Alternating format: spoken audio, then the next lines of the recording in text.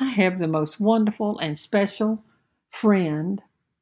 I met this little lady in Alabama. I've mentioned her to y'all before, and there's something so grounded in my friend, and that something is Jesus. 92 years old, Margie is as spry and bright and energetic and a beloved servant of the Lord.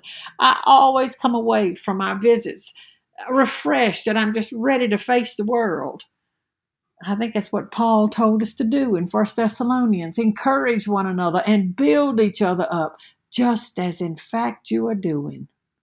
Well, on this particular visit, I asked Margie, I said, Margie, I need you to pray for me. I want you to pray for my work. Pray that God will give me the words to say, and pray He'll show me the way, that He'll give me the wisdom to know when to go and where to go and to do what He wants me to do. She never hesitated, not 1 second. She looked at me and she said, pray in Jesus' name. When you pray in Jesus' name, His angels stand at attention, ready to carry out His commands. I'll tell you what, there was power in that. There was such power to think that God's mighty angels surrounded His people and protection and guidance. And yet that is what He promised. I think we just forget what He said. He said, I will command my angels concerning you to guard you in all your ways. Psalm 91:11. These are turbulent times. These are uncertain times we're facing with this coronavirus.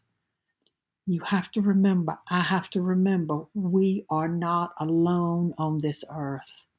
The Lord is with us, and He does send His angels to come alongside us.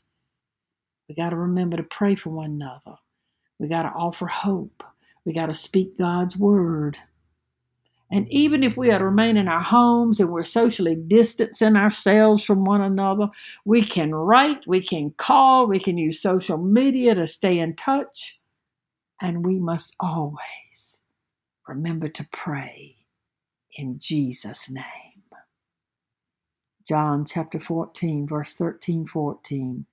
Whatever you ask in my name, that I will do, so that the Father may be glorified in the Son. If you ask me anything in my name, I will do it. In Jesus' name, amen and amen.